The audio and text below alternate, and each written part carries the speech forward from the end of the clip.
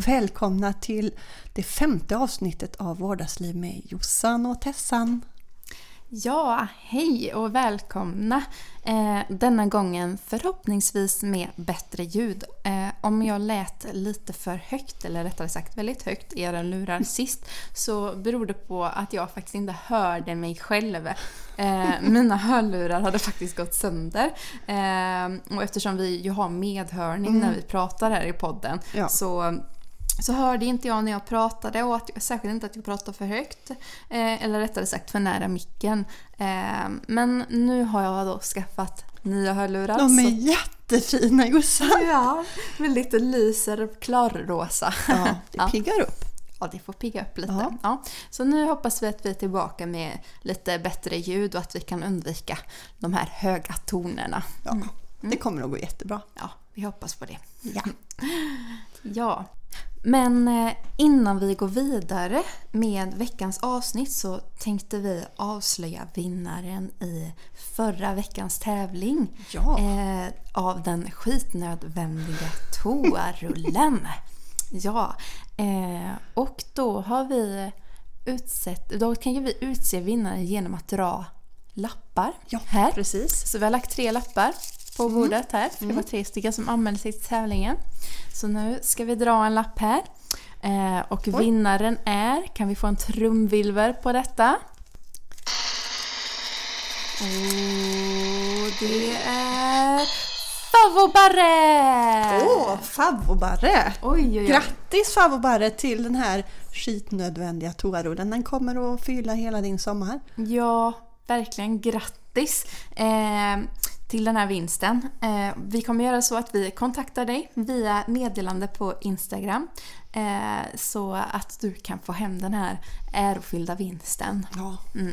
Wow, vilken vinst. Jajamän, jag tycker att fler borde ha anmält sig, men nästa gång då får vi väl höja insatserna helt enkelt, så kanske fler. Men vet vad det som dyker upp som? Ja, precis. Vad som helst. Ja. Det kan vara vad som helst, Men du, jag tänkt på det här, Jossan, nu när vi ändå är inne på det här med toalettrull, eller lite toatema ändå. Det hänger kvar lite. Ja, det gör det. Jag lyckades ju göra mig illa här i hälsenan här. Precis. Så jag har ju hoppat på kryckor. Ja. Och jag behövde gå på toaletten och såg att det fanns en handikapptoa. Och eftersom jag hade kryckor så tyckte jag så här, men jag kunde gå med gott samvete gå in där. Ja, precis. Ja, det är ju faktiskt en nedsättning att behöva gå på kryckor. Ja. Absolut. Så att jag kände mig, det behövde jag inte ens fundera. Jag bara gick in. Då behövde du inte fundera längre. Nej, jag har ju fått höra efter vi pratade om det här med när man får och inte får och så, att det är ju många som har ställt sig den här frågan. Det är så? Ja, det är det. Men ingen har vågat prata om det kanske? Nej, det är kanske första som öppnar upp för detta. Ja, men det var ju skönt att du kunde känna att du kunde gå med gott samvete nu då, och inte bara vara rädd att det stod några arga utanför. Nej, det var inte någon. Nej, det var bra. Inte den här gången heller. Nej. Men jag provade även att gå på en bajamaja med kryckor. Men jag tycker de är så trånga, så jag lämnar faktiskt kryckorna utanför den här gången. Och de var väldigt fina och nya kryckor. Då tänkte jag när jag går in och tänk om någon går och tar dem ifrån mig. Precis. Blir jag typ ersättningsskyldig då, tänkte jag. Det var min första tanke. Inte att jag skulle kunna inte hoppa därifrån sen. Nej, okej, det var inte det. Jag var rädd om hjälpmedlet. Och så var jag där inne och gjorde ifrån mig då. Och så helt plötsligt så hör jag liksom hur det börjar rassla utanför. Nej, nu är det någon där och tar mina kryckor. Nej. Jo. Eller någon som attackerar dig. Någon som ska välta Jossans bror är här. Nej, men du vet, jag fick gärna skynda mig då liksom och fort upp på med byxorna och så ut, och då står en dam där och grejer med mina kryckor. Och så säger jag, hej, det är mina kryckor. Ja, de har råkat ramla ner här. Jaha, så det var inte värre än så. Nej, det var inte värre än så. Nej, så jag kunde glatt hoppa vidare. Ja, men det var ju skönt att du inte behövde utsättas för antingen att bli av med dina kryckor eller behöva uppleva samma sak som jag. Nej, det räcker inte. Att du har gjort det. Ja, det räcker nog för hela allmänheten.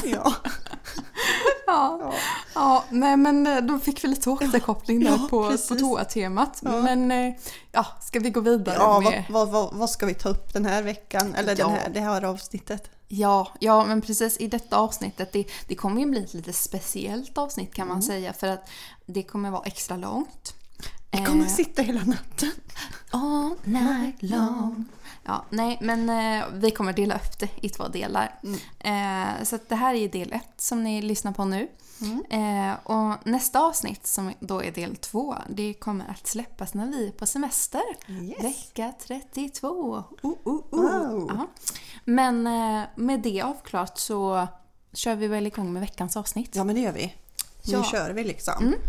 Och denna veckan och kommande avsnittstema då kommer nämligen vara något som vi båda har jobbat mycket inom arbetsterapi med.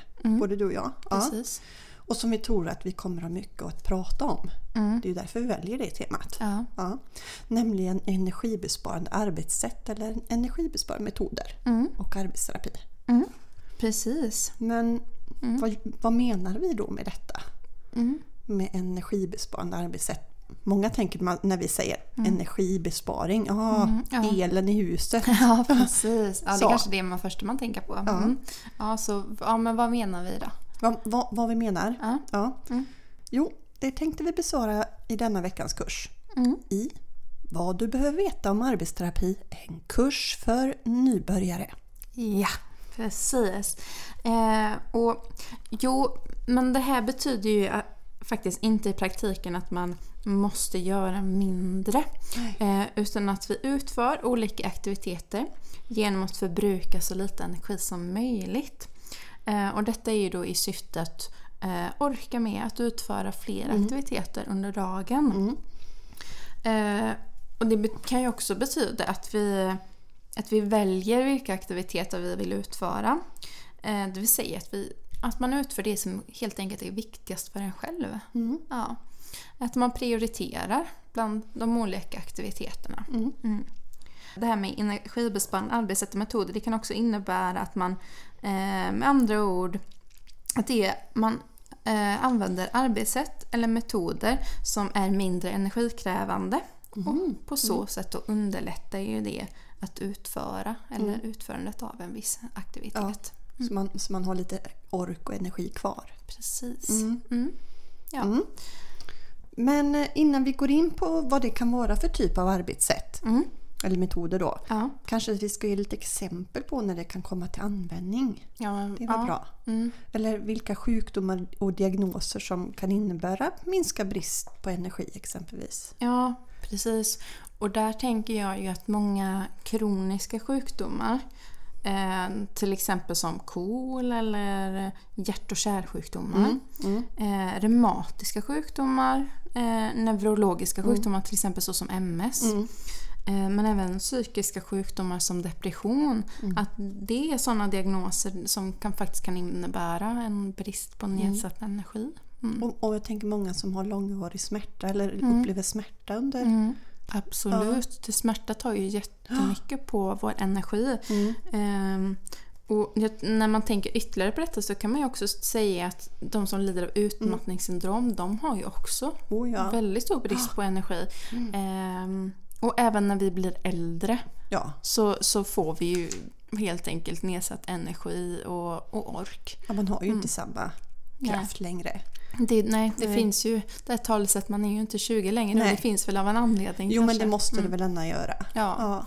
Så att det som sagt det är många sjukdomar som innebär att man kan bli tröttare och få brist på energi.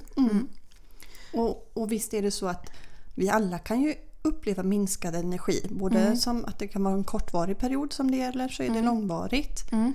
Och kortvarigt, då kanske vi kan klara oss att ta oss igenom en period med minskad energi. Men när det blir långvarigt, det är då vi behöver göra någonting åt det. Eller få hjälp med det. För det är inte alltid man kanske klarar av att göra detta själv. Eller förändra sättet vi gör saker på. Utan då behöver vi ju stöd.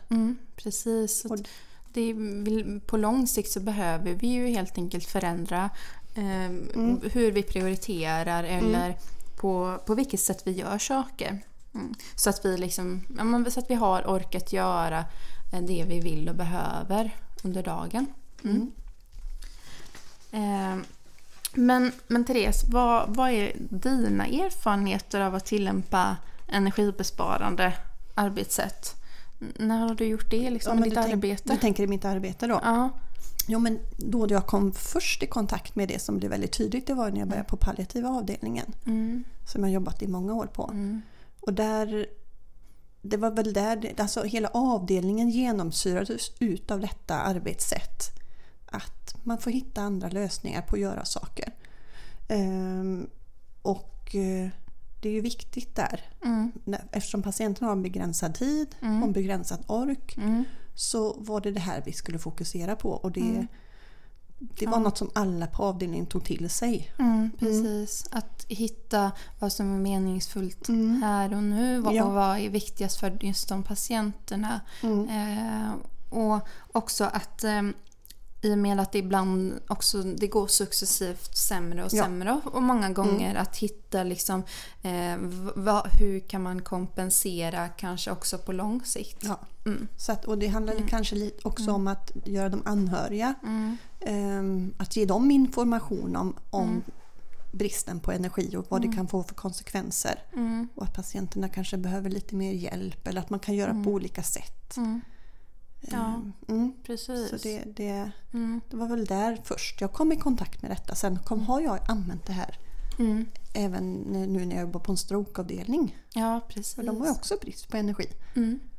Ja, men exakt. Men det är som vi sa innan här när vi pratade om de olika diagnoserna som kan innebära detta. Det var ju bara liksom ett antal som vi nämnde här. Det finns ju givetvis fler diagnoser och sjukdomar och tillstånd där man kan ha nedsatt energi, men det var ju som sagt bara några. Men har du några erfarenheter om att jobba med energibesparing? Jo, men det har jag. Alltså, jag har ju också jobbat på palliativa avdelning, precis som du. Och där, som sagt, där det genomsyras ju arbetssättet verkligen av det här att tänka energibesparande. Men även när jag har jobbat med äldre, där, som vi sa, där att när man blir äldre så innebär det ju minskad energi och ork, och då kan man behöva kompensera där, och då blir det också kanske att tänka lite långsiktigt, men kanske också lite här och nu. Vad behöver vi? Vad kan vi göra för att spara på orken? Och kanske våga ställa den här viktiga frågan som vi tog upp i ett annat avsnitt. Vad är viktigast för dig? Eller vad är viktigt för dig? Ja, det blir väldigt tydligt där. Precis. Så att man lägger rätt fokus.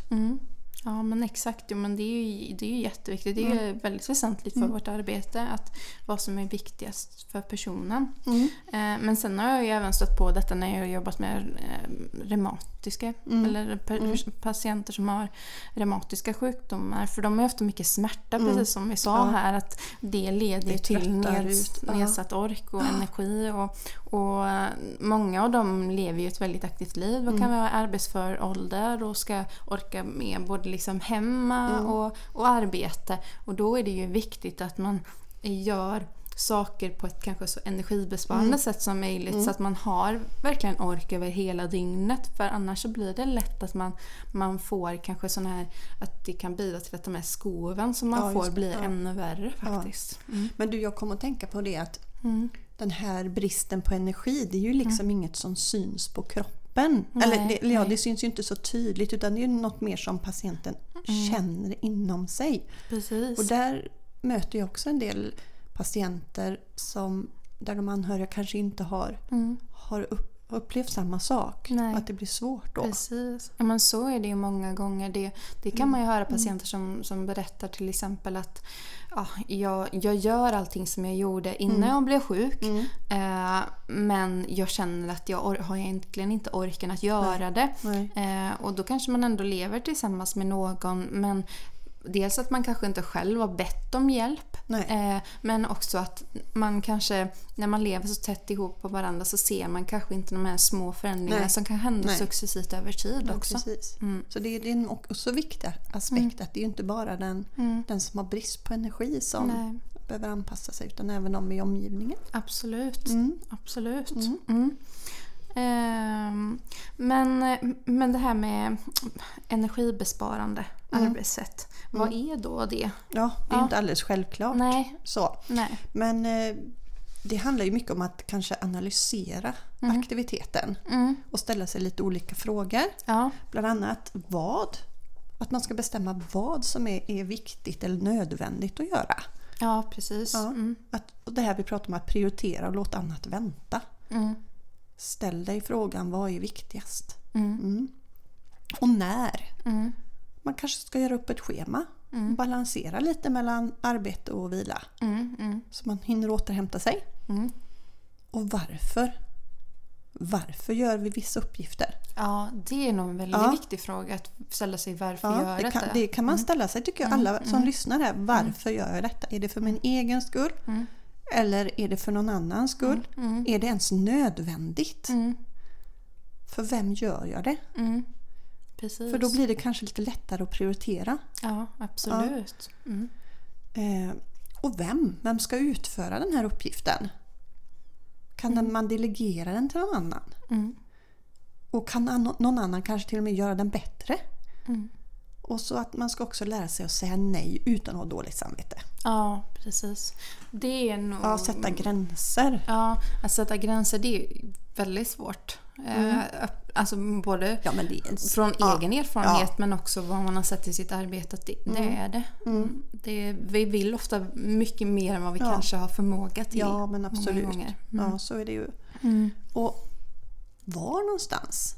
Var är den här uppgiften bäst att utföra någonstans? Alltså tänka lite på hur jag använder min kropp. Hur är belysningen? Vilka redskap har jag omkring mig? Och också hur utför jag uppgiften? Eller? Ja. Man kan bryta ner stora eller svåra arbeten till liksom delmoment. Man behöver inte göra allting på en gång. Nej, precis. Det är nog en sak som många, jag ska inte vilja säga gör fel, men kanske tänker att det är så det måste vara, att man gör allting på en gång. Och det tror jag är en fälla som vi många gånger kan falla i. Särskilt om vi är på väg att kanske bli utbrända på grund av stress. Att vi känner att vi måste hela tiden slutföra saker vi har påbörjat. Och vi måste göra det inom en viss tid. Men alltid kanske det inte behöver vara så. Nej, precis. Jag tror det är viktigt där att lyssna in lite grann. Men visst, man springer väldigt fort i det där hjulet ibland. Så att mycket handlar det också om att ta pauser, arbeta lugnt. Måste det gå fort? Nej, kanske inte. Nej, precis. Det är lite en liten analys av uppgiften. Precis, men det är väl jätteviktiga frågor att ställa sig när man faktiskt har kanske ett batteri som man inte kan ladda till 100%. Nej, verkligen inte. Det är liksom urladdat. Ja. Eller det blir det. Ja, man har bara en viss procent, kanske 50% energi. Ja, då ska man ändå hushålla med det. Ja. Så att, nej. Men om vi tar lite tips här då, eller exempel på hur det kan, vad det kan vara, hur man gör olika saker på ett energibesparande sätt. Ja, men det vill vi höra om. Ja, men om vi då börjar med våra exempel här, vi har skrivit ner några. Där har vi bland annat sagt det här med att bädda, att till exempel det är en sån fråga som man kan ställa sig: behöver jag göra det? Eller för vem gör jag det? Eller för vem är det viktigt? Ja, är det att jag kommer att få hem folk som kanske går en liten husesyn? Ja, men då är det väl skönt att ha det bäddat. Ja, precis. Men är jag trött, måste jag bädda?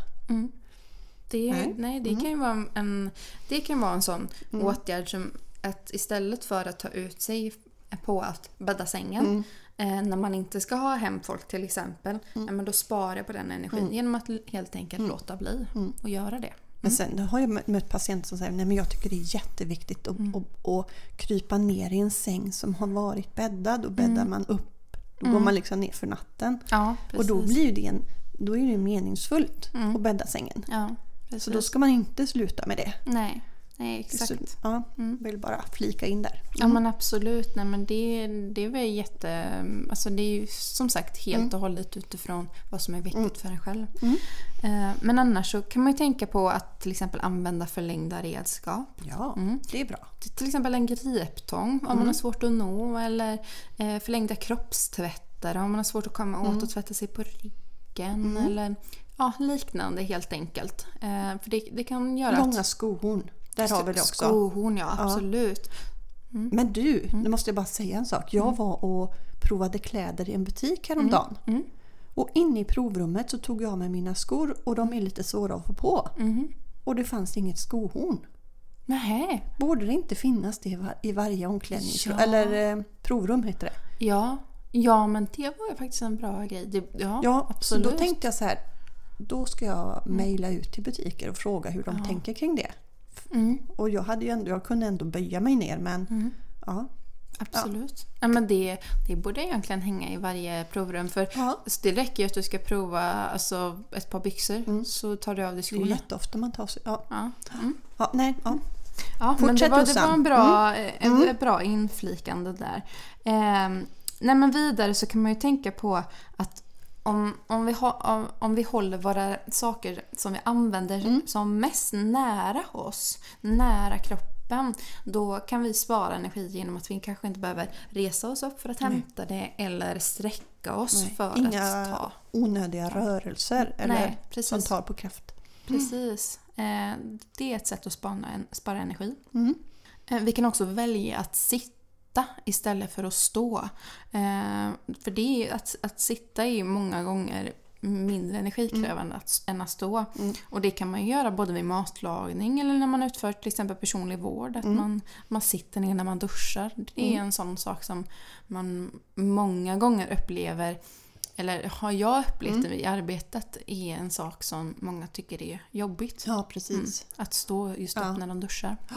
Ja, men det håller jag med om. Sen kan man ju också tänka på det här vid disk. Om du har diskat till exempel för hand eller du har kört en disk i diskmaskinen, då kan man ju istället för att man tar energi till att försöka torka av om det är lite fuktigt, det som man har diskat upp, då kan man ju låta det lufttorka istället. Ja. Låta det stå helt enkelt. Låt disken stå. Ja. Och sen så det här med att bära och lyfta, det har vi ju pratat om lite tidigare. Det är också någonting som är faktiskt energikrävande. Så att till exempel man kan ju undvika att bära tvätten hemma. Om det går. Och man kanske kan använda någon form av vagn. Ja, precis. Absolut. Ofta kanske finns det tvättstugor. I alla fall i våran stora tvättstuga här. Ja, men det har jag haft på alla ställen som jag har bott på i alla fall. Så har det funnits. Så det är nog kanske rätt så vanligt. Och den tycker jag absolut att man ska använda istället för att lyfta och bära. Sen om vi pratar om inköp, så tycker jag att där är ju ett tips för att göra det mindre energikrävande att planera. Att man till exempel skriver en lista. Och att den listan då på till exempel matvaror baserar sig på hur ser det ut i affären, var finns de olika varorna, så att man slipper att zigzacka in i butiken. Så man slipper gå längre sträcka än man behöver. Precis. Ja, smart. Men det är några tips av vad som faktiskt kan vara energisparande. Det var jättebra tips tycker jag. Det finns som sagt, det finns ju mer tips, men det här som sagt några. Men Therese, hur tänker du kring detta? Nej, men jag tänker ju att de här tipsen, eller vad ska man säga, sättet att tänka, det använder ju jag mig utav en hel del. Till exempel det här med att städa, då kan man se hela huset ska städas. Men jag börjar bryta ner det mer i, idag tar jag toan. Idag tar jag det här rummet, så blir det inte så övermäktigt. Man har ju fullt upp. Precis. Och att faktiskt det är viktigt att spara sin energi till meningsfulla saker. Absolut. Jag tror att många av oss i dagens samhälle upplever att tiden och energin i förhållande till varandra ofta inte är i balans. Nej, det är de ju inte. Och därför måste vi nog, tror jag, ibland stanna upp och tänka att nu får jag gärna fundera här lite. Det har jag nog blivit bättre på faktiskt. Ja, nej, men det har jag nog också blivit. Särskilt med arbetet. Ja, jag tror det påverkar en ju även i min vardag. Men det är man ju tacksam för. Absolut. Vi lär oss värdefulla tips i jobbet. Som vi vill sprida till fler. Ja, precis.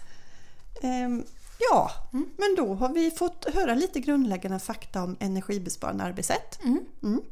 Och i nästa avsnitt så kommer vi gå in på Moho. Ja. Vad boken ja, precis. säger. Precis, säger om detta. Och för att knyta ihop den här säcken då kring arbetsterapeuters syn på det. Så precis. kopplar vi liksom ihop de här två. Ja. Så då får ni hålla ut tills nästa avsnitt om ni vill veta vad Moho säger. Precis, och då kommer vi ta upp lite begrepp där som handlar om mänskligt utförande. Ja. Och utförande av aktiviteter. Ja, men det låter bra. Ja. Men med det så avslutar vi kursen för denna gången. Ja, då tar vi jingeling. Ding.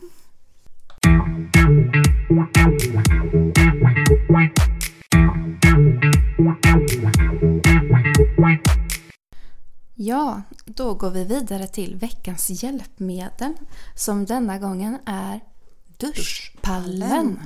Ja, och det är ju ett hjälpmedel som många gånger faktiskt används i energibesparande syfte. Ja, men det gör det. Men när kan den här annars komma till användning, Tessan? Jo, men exempelvis när vi har svårt att stå på benen, skulle jag vilja säga. Man kanske har skadat sin höft, eller knä eller fot, eller en del som är rullstolsburna.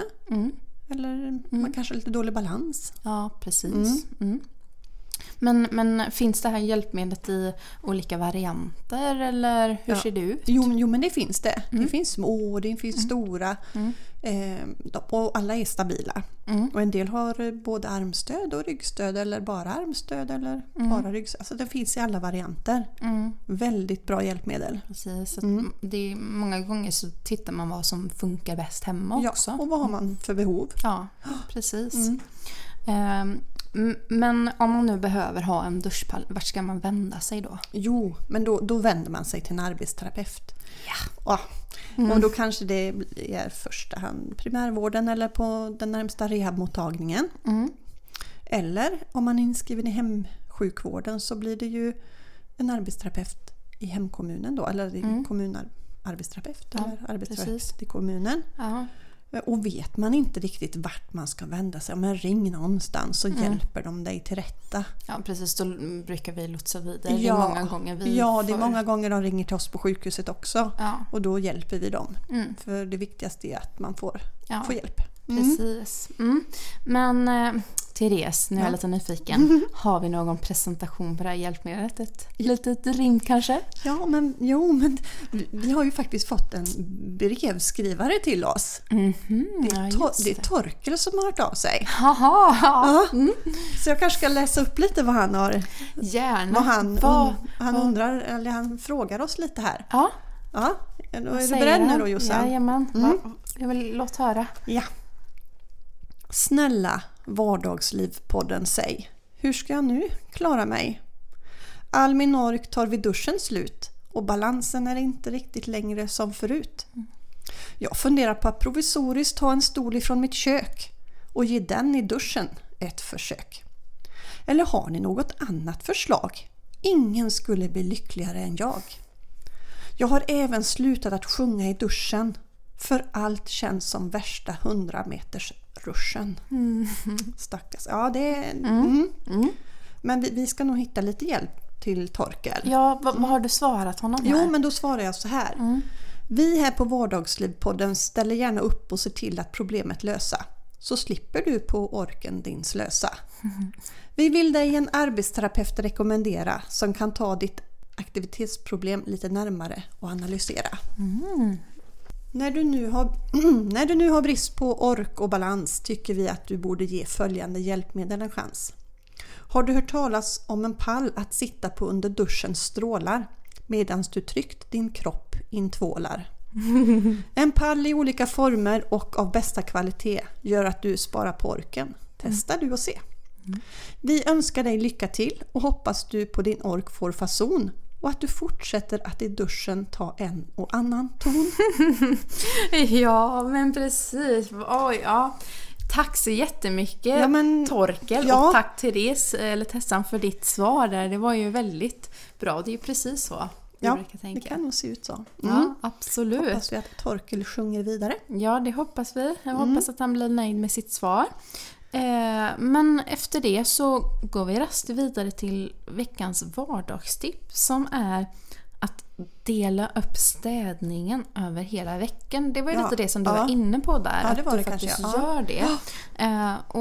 Och där kan man ju tänka till exempel att man tar ett rum i taget.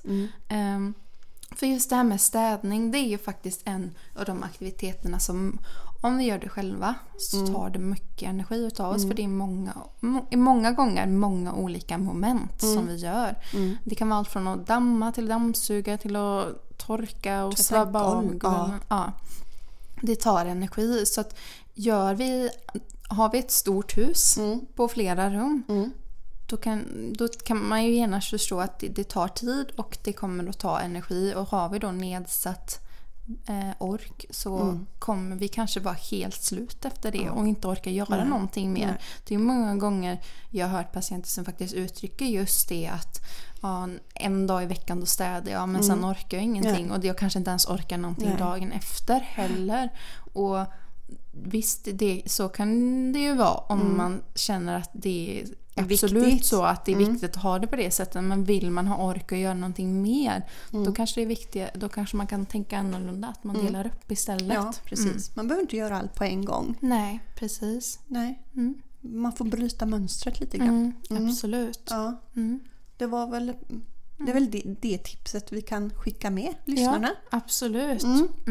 Jag tänker att det är väldigt användbart även för de som arbetar och kanske inte har någon direkt diagnos eller funktionsnedsättning. Det kan ju vara användbart för alla. Det kan absolut. Det handlar ju egentligen om att ha tid och ork till det som är roligt också, och inte bara kanske de måstena som vi känner att vi har, som många gånger kan ta mycket energi utav oss. Nej, det finns tillräckligt mycket måsten. Ja. Precis. Så det var veckans vardagstips helt enkelt. Jättebra. Men sist men inte minst måste vi också få med veckans fråga. Jajamän. Ja. Och den kommer ju från en lyssnare som undrar om vi kan ge fler exempel på, för vi hade ju toalettförhöjning som veckans hjälpmedel eller avsnittet. Förra avsnittet, ja. Ja. Kan vi ge fler exempel på när toaförhöjningen kan vara användbar? Ja, men absolut, det kan vi ju göra. Och den kan ju till exempel komma till pass så fort vi upplever att toaletten egentligen är för låg, eller vi har svårt att resa oss från toaletten. Till exempel kan det vara att vi är stela, vilket vi blir till exempel när vi är äldre. Då kan det vara svårt att resa sig eller sätta sig på toaletten. Det kan vara till exempel när vi har skadat en fot som vi inte får stödja på. Då kan det också vara svårt att balansera när vi ska resa oss. Så ju lägre eller ju mindre vi behöver resa oss, desto stabilare kan det kännas. Har vi smärta i ryggen eller smärta i rumpa och lår, då kan det också underlätta. Men det kan också underlätta om det är så att vi är väldigt långa och toalettstolen som vi har hemma faktiskt är väldigt låg. Nu för tiden så tror jag att de gör högre toalettstolar. Jo, men det kan man få som är lite extra höga. Det hör jag många som säger, nej men jag har redan en förhöjning på toan. Precis. Kanske bara behöver armstöden. Ja, exakt. Så att det beror lite på hur det ser ut hemma helt enkelt. Men ja, det kan användas i många olika syften. Och det kan ju också vara så att man helt enkelt har nedsatt ork, att det här att resa sig och att sätta sig tar mycket energi, så då kan det vara också användbart. Ja, så jag hoppas att du fick lite mer svar, du som skrev in här, på när detta kan användas eller vad underlätta i vardagen.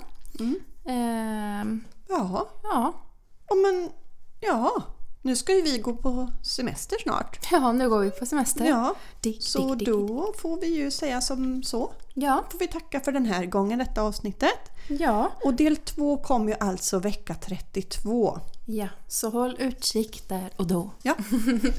Tack och hej! Leverpastej. Den gamla godingen liksom. Ja. Hej då!